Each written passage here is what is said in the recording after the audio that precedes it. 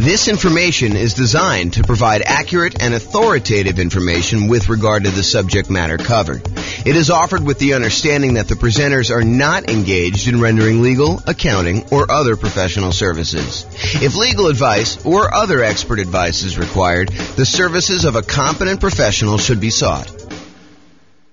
Welcome to the St. Petersburg Real Estate Investing and Real Estate Financial Planning Podcast.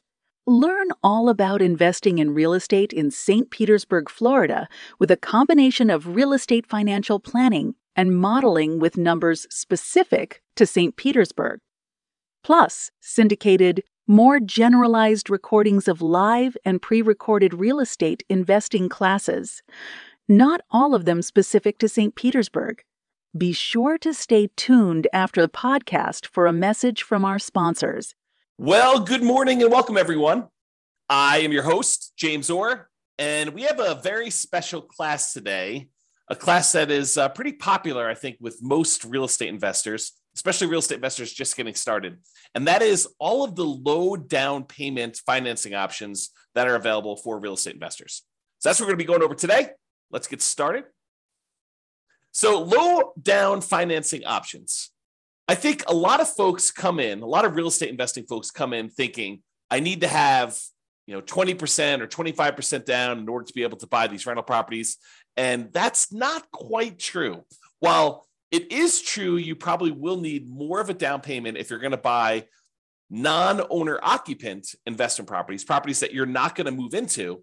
There are a lot of real estate investors that are choosing to buy properties using low down financing options in order to be able to do strategies like nomad or house hacking or things of that nature, or even buying properties like a duplex, triplex, or a fourplex where you can move into one of the units and rent out the other units. So all of those options have low down payment financing options available. And a lot of, especially newer real estate investors, are going to probably gravitate or opt to do those types of strategies. So let's go over all the different options you have if you're looking for low down payment financing options. And in the previous class, we covered all of the nothing down, the no down payment financing options. Now we're moving to the low down payment ones. And eventually, as you might have guessed, we will go over all of the traditional financing options available for real estate investors.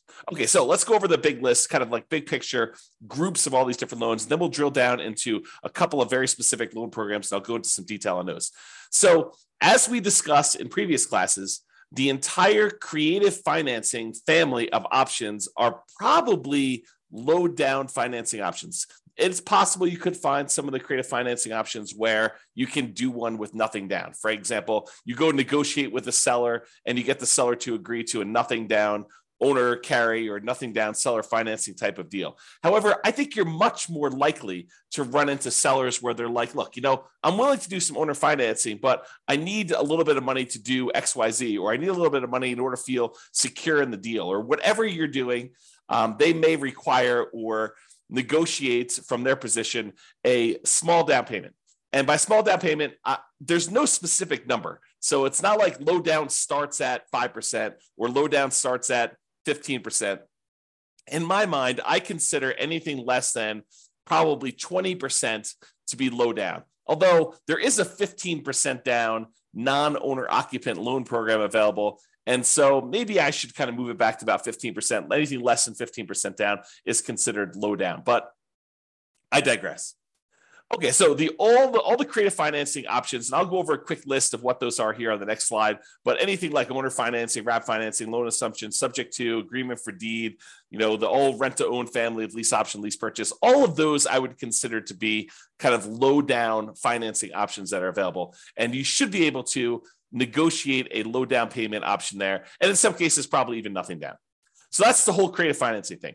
So private money is the next group of low down financing options. And again, this one could very well be nothing down as well. Private money, in my mind, is slightly different than hard money. Hard money are loans that people in the business of making commercial real estate loans are doing. So someone who is in the business of loaning private individuals or LLCs money in order to be able to go buy properties. Most of the time it's for buying fixed out properties, although there are some hard money lenders that will do like acquisition financing, especially if you're doing some type of like BRRRR strategy or something like that, although that's sort of fixed up as well. But the hard money guys are the guys in the business of doing loans like that. Private money are people that are not typically in the business of making real estate loans, but you happen to know somebody, you have a personal relationship with them, and you ask them to make a loan for you. The most common example I like to use is you're at Thanksgiving dinner and you talking to grandma about what you've been up to, and you tell grandma that you're investing in real estate right now and that you're borrowing this money from a hard money lender, and they're charging you whatever it is, 12, 13, 14, 15, 16, 17, 18, 19, 20% and a couple points in order to do the loan. And grandma's like, I've got $1 million in CDs and I'm only getting 2%. Why don't I loan you the money to do your real estate deals? And you could pay me, 3, 4, 5, 6, 7%, whatever it is that you negotiate with grandma. And grandma wins because she's getting a higher interest rate than she's getting on her CDs. You win because you're no longer paying hard money loans and you're also helping to support grandma. So the thought is you go to a private individual, someone that you have a relationship with, and you ask them if they're interested in making usually secured loans on real estate. It doesn't have to be secured. You can do whatever you want. You can structure this in a number of different ways, but that's typically how private money works. So when you're doing that, when you're talking to grandma or your uncle or your best friend or a business associate from work, or that has got some money in CDs or whatever that they're considering as an alternative investment, then you can go to them and talk to them about what the options are for your particular deal. And I think in a lot of cases, you will be able to negotiate either a low down payment or in some cases, nothing down on those. And again, this is all based primarily on you negotiating. Of course, the quality of the deal obviously helps.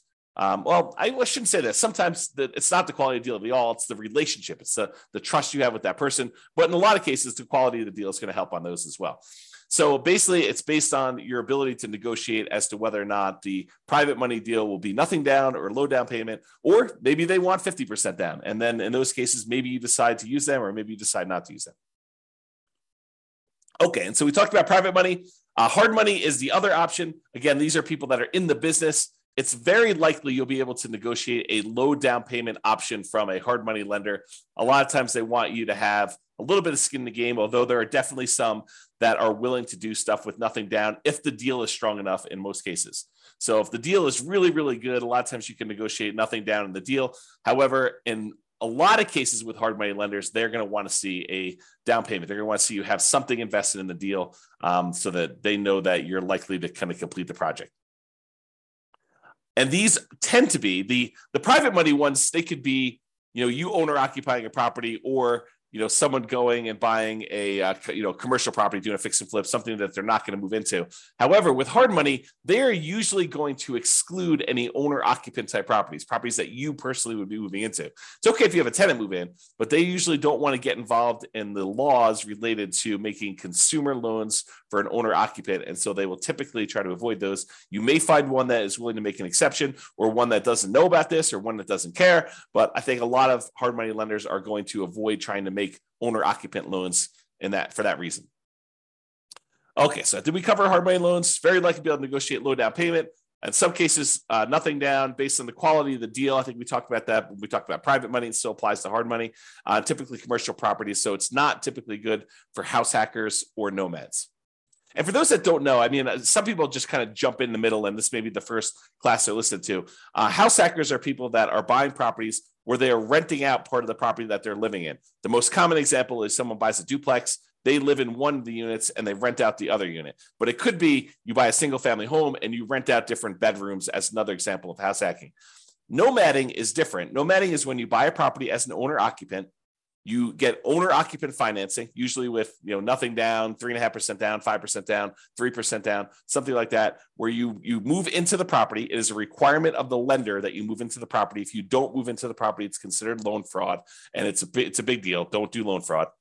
So you put 5% down as an example. You move into the property. You live there for a year. The year is a requirement of the lender. When you go and get the loan, they're going to have you sign a piece of paper that says you're agreeing to occupy the property for at least a year. So by signing that document, if you don't stay there a year, that's loan fraud.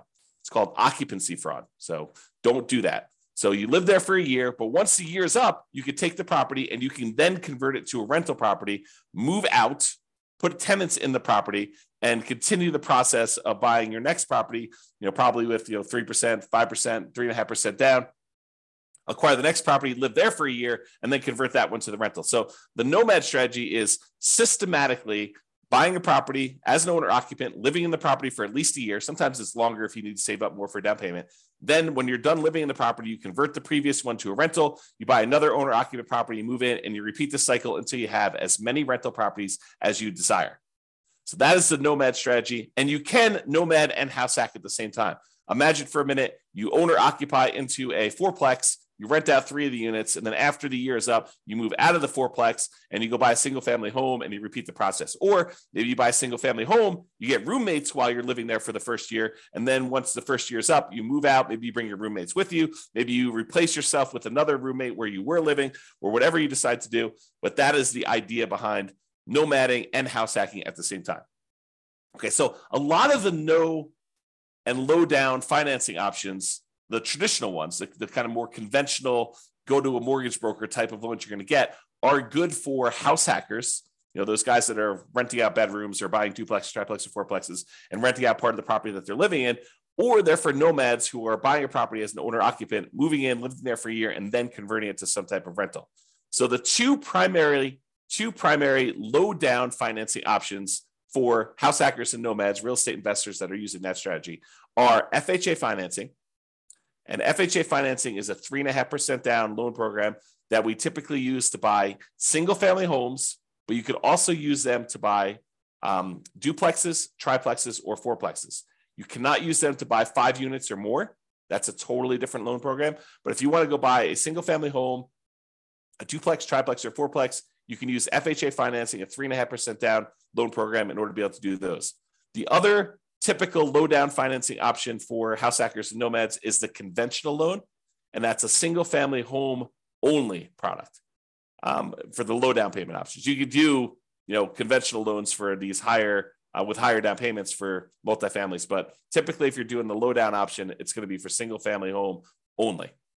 And then sometimes you'll be able to get down payment assistance in addition to getting the loan. So for example, in some real estate markets, not all, but in some real estate markets, you'll find local down payment assistance programs that combine with an FHA loan program where they don't require 3.5% down anymore. They may require 1% down or $1,000 down or something like that. And the down payment assistance program helps you with the other 3.5%, the other part missing from the 3.5%. So that's a different strategy to think about. Okay.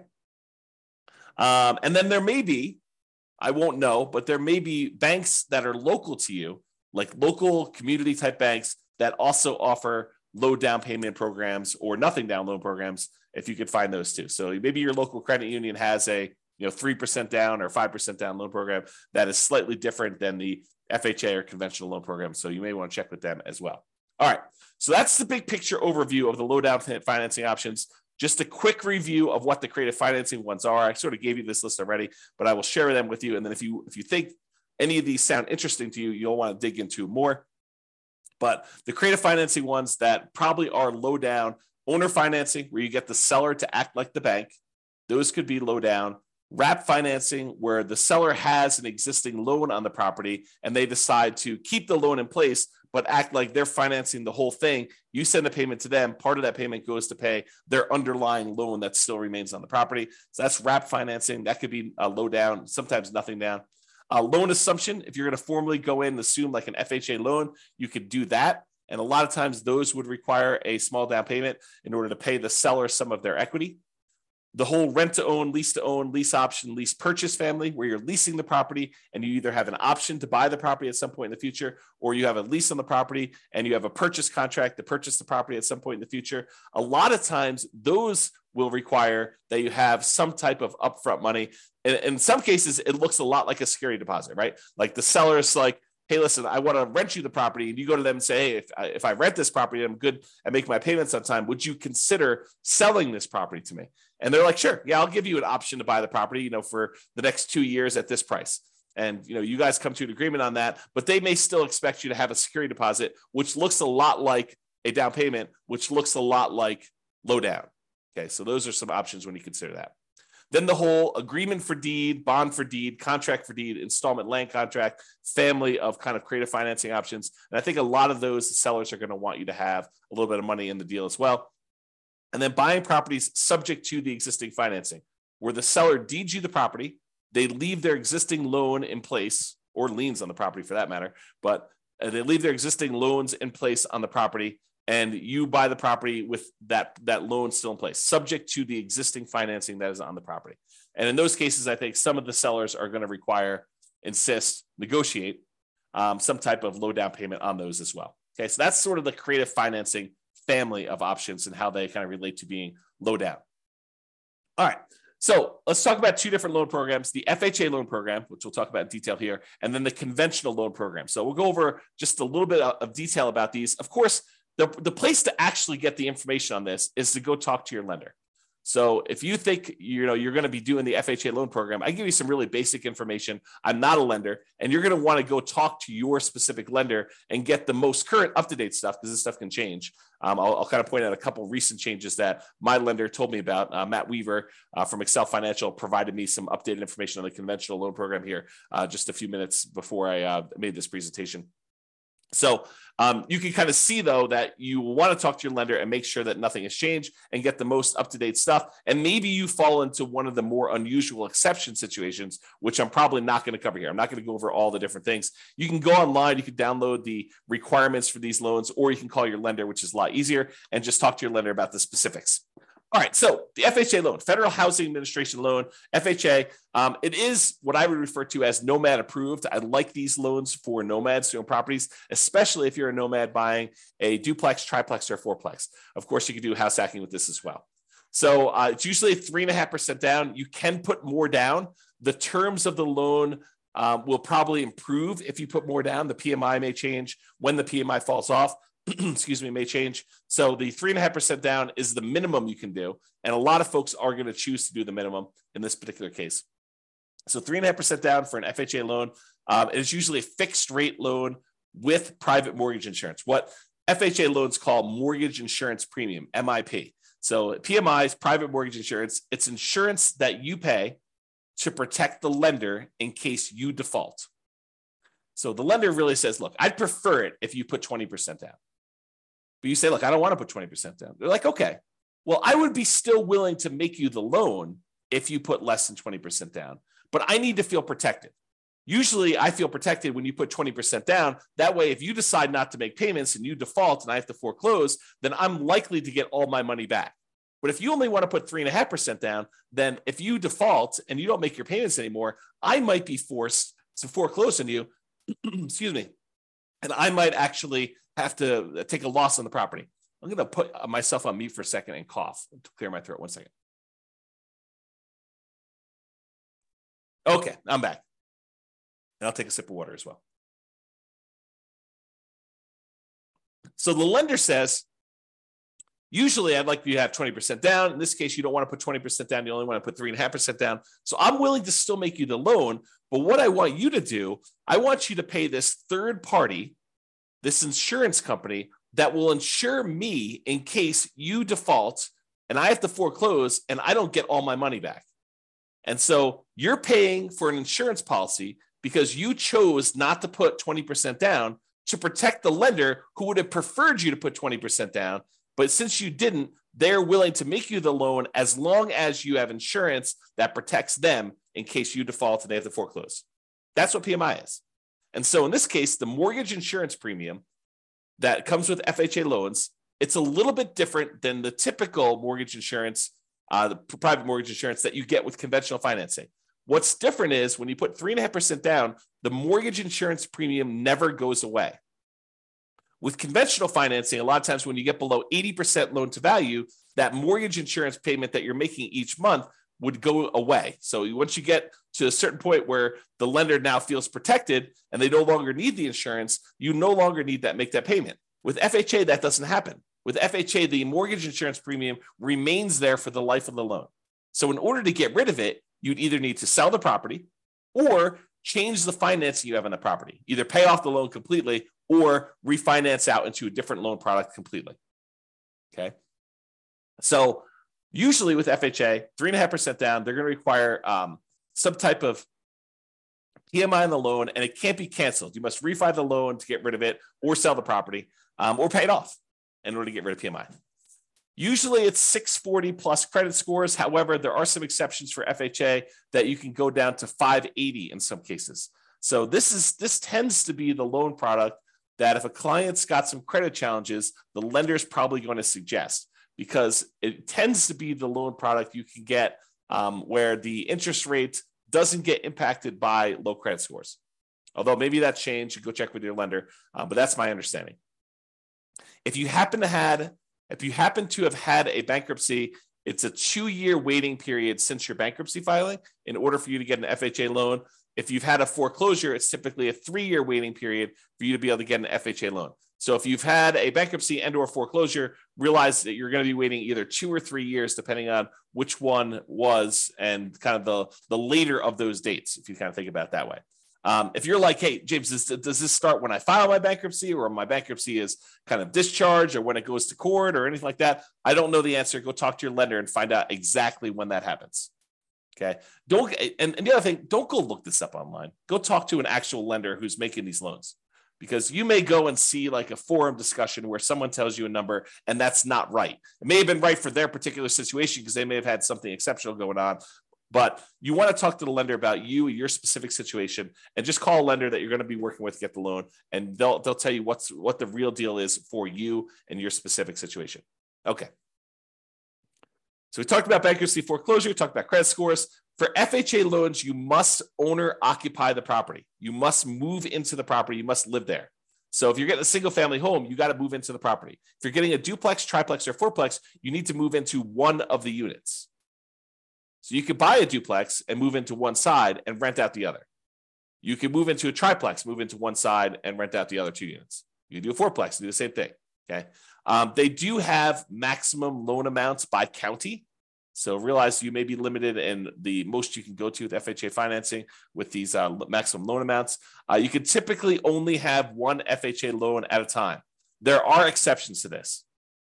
For example, I think if you inherit a property and your parents or whatever it was, whoever is passing the property onto you, if they had an FHA loan, you can have 2 in place at the same time in that particular case. You could also, my understanding is, if you move to a different city and the distance is more than, I don't know, whatever it is, I'm going to make it up, but go check with the lender, 100 miles. If you move 100 miles away, you can get another FHA loan in a new city. But again, check with your lender. There may be more exceptions, but most of the time you can only get one FHA loan, which is frustrating for some people who come into this for the first time. They're like, I'm going to go buy 10 fourplexes and I'm going to get FHA financing on each of them. Maybe not. That's going to be tricky to do. It's going to be really hard to do. Is it possible? Maybe. I mean, maybe if you hit all the exceptions and you move 100 miles away and you buy another fourplex, and you move 100 miles away again, buy another fourplex, and maybe you get married and your spouse has a couple and they did the same thing, or who knows, right? Like, could you get 10 fourplexes with FHA loans? Maybe, but I would not plan on it. Usually we plan on doing one because that's usually the limit. There is a version of the FHA loan that allows you to finance repair costs. So if you're buying a property, you're trying to do like a BRRRR strategy, although it's not exactly a BRRRR strategy because you're borrowing the money up front, but sometimes that strategy where you're going into a property that needs work and you are looking to borrow the money to do the repairs, like you found a property, but it's just really a wreck.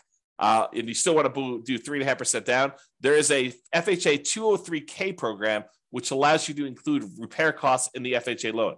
Now, for those of you that are handy thinking, I'm just going to do this and I'll pocket the difference because I'll do all the work. Nope, they've already thought of that. So it does require that you have third-party contractors do the work. You're not allowed to do the work yourself. And the FHA escrows the money and they release it to the contractor as the work is done. So if you're going to do that 203K loan program, go talk to a lender, get all the details, and find out exactly how that all plays out. But realize it's going to be hard for you to do the work yourself. And again, I think I mentioned this on the other slide, but there is some down payment assistance often coupled with FHA. It may not be available in your local marketplace, but if your local marketplace has down payment assistance programs, You may be able to use this in conjunction with your FHA loan, so that part of the 3.5% is covered by some type of down payment assistance program, whether that's a loan or a grant or something like that. You'll have to go find out what the details of your specific program are, but a lot of times they're combined with the FHA loan program. And if you're trying to get the seller to help cover some of your closing costs, the FHA loan, I believe, has up to a 6% of the purchase price as a possible seller concession. So if you're able to negotiate to get the seller to contribute some money to help cover your closing costs, which means you're buying the property at a discount, essentially, unless you're raising the price by that much. If you're getting the seller to agree to contribute some money towards your closing costs, you could do up to 6% of the purchase price in order to get that on an FHA loan. There's a limitation to max out 6. Usually we're not anywhere near that, just so you know. All right, so that's the FHA loan. Now let's talk about conventional financing. This one is also Nomad approved. I really like this one for doing Nomads. In fact, this is probably the most common Nomad loan program. If you're going to be doing that strategy where you buy a property, move in, live there for a year, then you convert it to a rental, the conventional financing loan program, 5% down especially, is your most common version of that. So this is conventional loan, Fannie Mae, Freddie Mac, you may have heard described as those. They're typically fixed interest rates, and they're typically 30-year amortization. So they are, and FHA is 30 years as well, but they tend to be fixed interest rate and 30-year amortizations. We tend not to do 15-year loans because the monthly payment goes up quite a bit for a 15-year loan. Although, if you're in a situation where 15-year makes sense, you're welcome to do that. And they do offer those, but realize most of the time we're doing 30-year loans on those. For conventional financing, typically it's 740 plus credit score for the best interest rates. You may be able to do some lower. There's probably some mitigating factors, and they may do hit on some other things based on that. But usually 740 credit scores get you the best interest rates. For owner occupants, which is what we're talking about doing here, it could be as low as 3% down, but most commonly we're doing 5% down. And in both those cases, there's going to be some type of private mortgage insurance because you're putting less than 20% down. Okay, that private mortgage insurance is typically whenever you put less than 20% down on a property. The 3% down one is called the Home Ready or Home Possible loan. Primarily, it's for first-time home buyers. So you can't use that repeatedly. That's my understanding, but go check with your lender, see if you can use it more than once. Most of the time, you're going to be doing the 5% down with these types of loans. And usually the 3% down is a little bit uglier interest rate. It may be worthwhile for you to save up extra in order to get that extra 2%. It may make it a much better loan, a little bit better cash flow for you. It might be worthwhile doing that. Typically, you can get 10 non-owner occupant conventional loans per Social Security number. However, when you're doing owner occupant loans, there is no limit. You have to qualify, but there's no numbered limit on that. So if you're going to try to go buy, 20% down investment properties, you will be cut off from getting conventional loans after 10. Now, in some cases, you can split the loans between you and your spouse. And this would probably require you to do separate tax returns and for you to not have both of you guys on each of the properties. But imagine for a minute you were really committed to doing 20 properties or 15 properties, something over 10. And you're like, okay, look, this is what we're going to do. We're going to start filing separate tax returns, even though we're married. And we're going to buy the properties. You're going to buy the first one in your name with a loan that is only in your name and your Social Security number. And then I'm going to buy the next one in my name with my Social Security number. And we're going to kind of alternate back and forth until we get to 20. By doing it that way, you could technically do 10 each non-owner occupant conventional loans by splitting between the spouses. And so you'll need to do some work, talk to a lender, do some loan planning with your lender to do this. Most of the time, people are not willing to go to that extreme. But there you go. There is no limit for the owner occupant ones. So if you have, 10 properties already and you're trying to do your next property as an owner occupant, you're not limited by that one. So you could do an 11th conventional loan as long as you're moving into the property to do that. So if you're trying to do the nomad strategy, you can go beyond 10. But if you're trying to do, buying non-owner occupant properties, you're probably going to be cut off at the 10 number per Social Security number. Typically add 5% down payment for multifamily. I've got a little slide here coming up with the down payment amounts. 2 to 4 units is the multifamily one. For Fannie, you could do cash out refinances up to 4 finance 1 to 4 unit properties. For Freddie, it's up to 6. This rule may change. I knew this rule existed at one point. I'm not sure if it's still current, so check with your lender to do that. Both of the things, rate and term refis up to 10 finance 1 to 4 unit properties. So nomads, be careful. If you think, hey, look, I'm going to do this nomad strategy and I'm going to acquire a bunch of equity in properties, and then I'm going to try to do some type of cash out refinance to fund acquiring new properties, realize that's a tricky strategy to accomplish. Because when you're doing these nomad strategies, you're putting usually 3% or more commonly 5% down. It takes a while for you to get to the point where you get at least 20% of equity so that you can do the refi, and then enough equity where it's worth doing that refi, because now you're going to go and try to do a refinance, take the loan that you have that was an owner-occupant loan, presumably at a better interest rate because it was owner-occupant, and now you're going to try to do a cash-out refinance, take the hit on the interest rate, and you're only going to get a certain amount of money out there. I don't know. That seems like an expensive way to access that equity, in my opinion. So be super careful about this. Really think through that strategy if that's a strategy you are going to do. It's not like an automatic no. It's just much trickier than I think folks realize. You may want to discuss or consider minimizing your interest rates as you acquire while you can, if you're going above refi thresholds and not able to do cash out refinance in the future. This is the case where it might be better for you to buy down your interest rate when you're doing a nomad strategy and you're already getting an owner occupant, a little bit lower interest rate, and you're probably not going to be able to access that money with cash out refinances for a long time. So it might be better for you to actually buy down the rate and get a really good rate, knowing that you're going to keep that loan for a very long time anyway. And I think Matt told me this. I think you could do a rate and term refinance immediately after closing. So if you're trying to do some type of buy a property and then do a refinance to get better rates and terms right after closing, you can do that. Like if rates drop a lot from what you've locked, but there is a 12-month waiting period, which is up from 6 months before on doing any type of cash out. So this is going to really impact those that are trying to do the BRRRR strategy, where you're buying a property and then you're planning on doing some type of cash out refinance in order to pull some of your repair money or some of the money out when you bought the deal significantly below market. Now you've got to wait 12 months instead of waiting 6 months. So a little bit longer delay, slows you down a little bit, kind of makes it a little bit harder to BRRRR. Between conventional financing, there is a seller concession range, depending on how much you're putting down, between 2% and 9%. It's about 6% with 20% down owner occupant. It's 2% for non-owner occupant. So don't try to get a seller to contribute money towards your closing costs more than 2% before you, unless you know that you can actually use all that and that the lender is going to allow it. So check with your lender before you negotiate your seller concessions. That's another way of saying that. The most common conventional loan is 20% down, although we could do these 5% down for owner occupants, and there is a 15% down on up to 10 properties for doing that. So realize that you can do 15% down non-owner occupant loans for these. There is PMI on that one, and the interest rate is usually a little bit uglier than doing 20% down.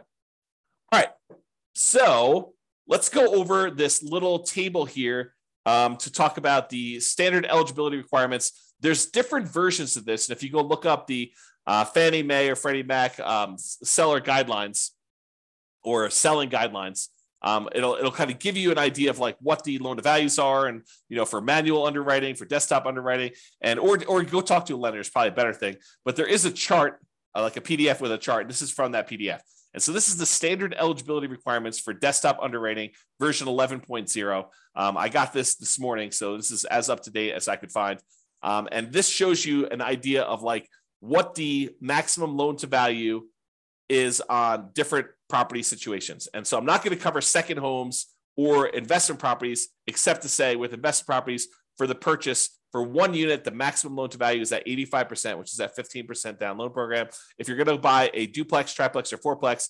the minimum you can do down is 25%. The maximum loan to value is 75% loan to value. Okay. And so you can go look at those here. If you want to look at the limited cash out or the cash out refinance options, you can look at those as well on the screen. However, for the principal residents, for those that are doing nomad or house hacking or something like that, if you're going to go buy a property with one unit, you can do as much as 3% down. That's that 97% one. For adjustable rate mortgages, you have to have 5% down. But for fixed rate mortgages, you could do 3% down on those. If you're doing a duplex, you could do 15% down if you're going to move into the property. If you're going to do 3 or 4 units, a triplex or a fourplex, you have to put 25% down in order to own or occupy the property there. Okay, so that just gives you an idea of what the loan to values are, the maximum ones are for those, and you can go look at them. All right. So in conclusion, there are a number of low down payment options from the creative financing family to private loans to hard money loans. And there are other options, more traditional, conventional options for owner occupant financing as well. Okay. If you're doing non-owner occupant financing, if you're not planning on moving into the property, really your options are going to be limited to some of the creative financing options, private financing, and the hard money loans. Okay, for doing low down. For all but the hard money loans, there are probably also good options for house hackers and nomads. You're probably not going to be able to do a hard money loan as a house hacker or as a nomad. There probably are some exceptions to this, but that's a good general rule. Now, there may also be local low down payment options as well from local banks, but the two mainstream low down payment programs for traditional financing are FHA and conventional financing. FHA is 3.5% down. There's a conventional financing 3% down loan, and there's a 5% down one, which is the much more common one that we typically are using. And these tend to be really good for house hackers and nomads. All right, that's all I got for you. I hope you enjoyed the presentation. Thank you, everybody. I will talk to you soon. Have a great day. With home prices up, mortgage interest rates up, and rents up, but not quite enough to counteract the higher prices and interest rates, cash flow on rental properties in St. Petersburg is harder than ever. Book a call with the Real Estate Financial Planner to apply our proprietary 88 strategies to improve cash flow on your rentals. See the show notes for a link to schedule your call and improve your cash flow today. If you're a real estate agent, lender, or professional in St. Petersburg that wants to help our real estate investor listeners, consider reaching out to learn about collaboration opportunities with this podcast. We'd love to add more value to our listeners by having you assist our investors buy, sell, and finance their real estate investments. See the show notes to schedule a call to discuss collaboration opportunities.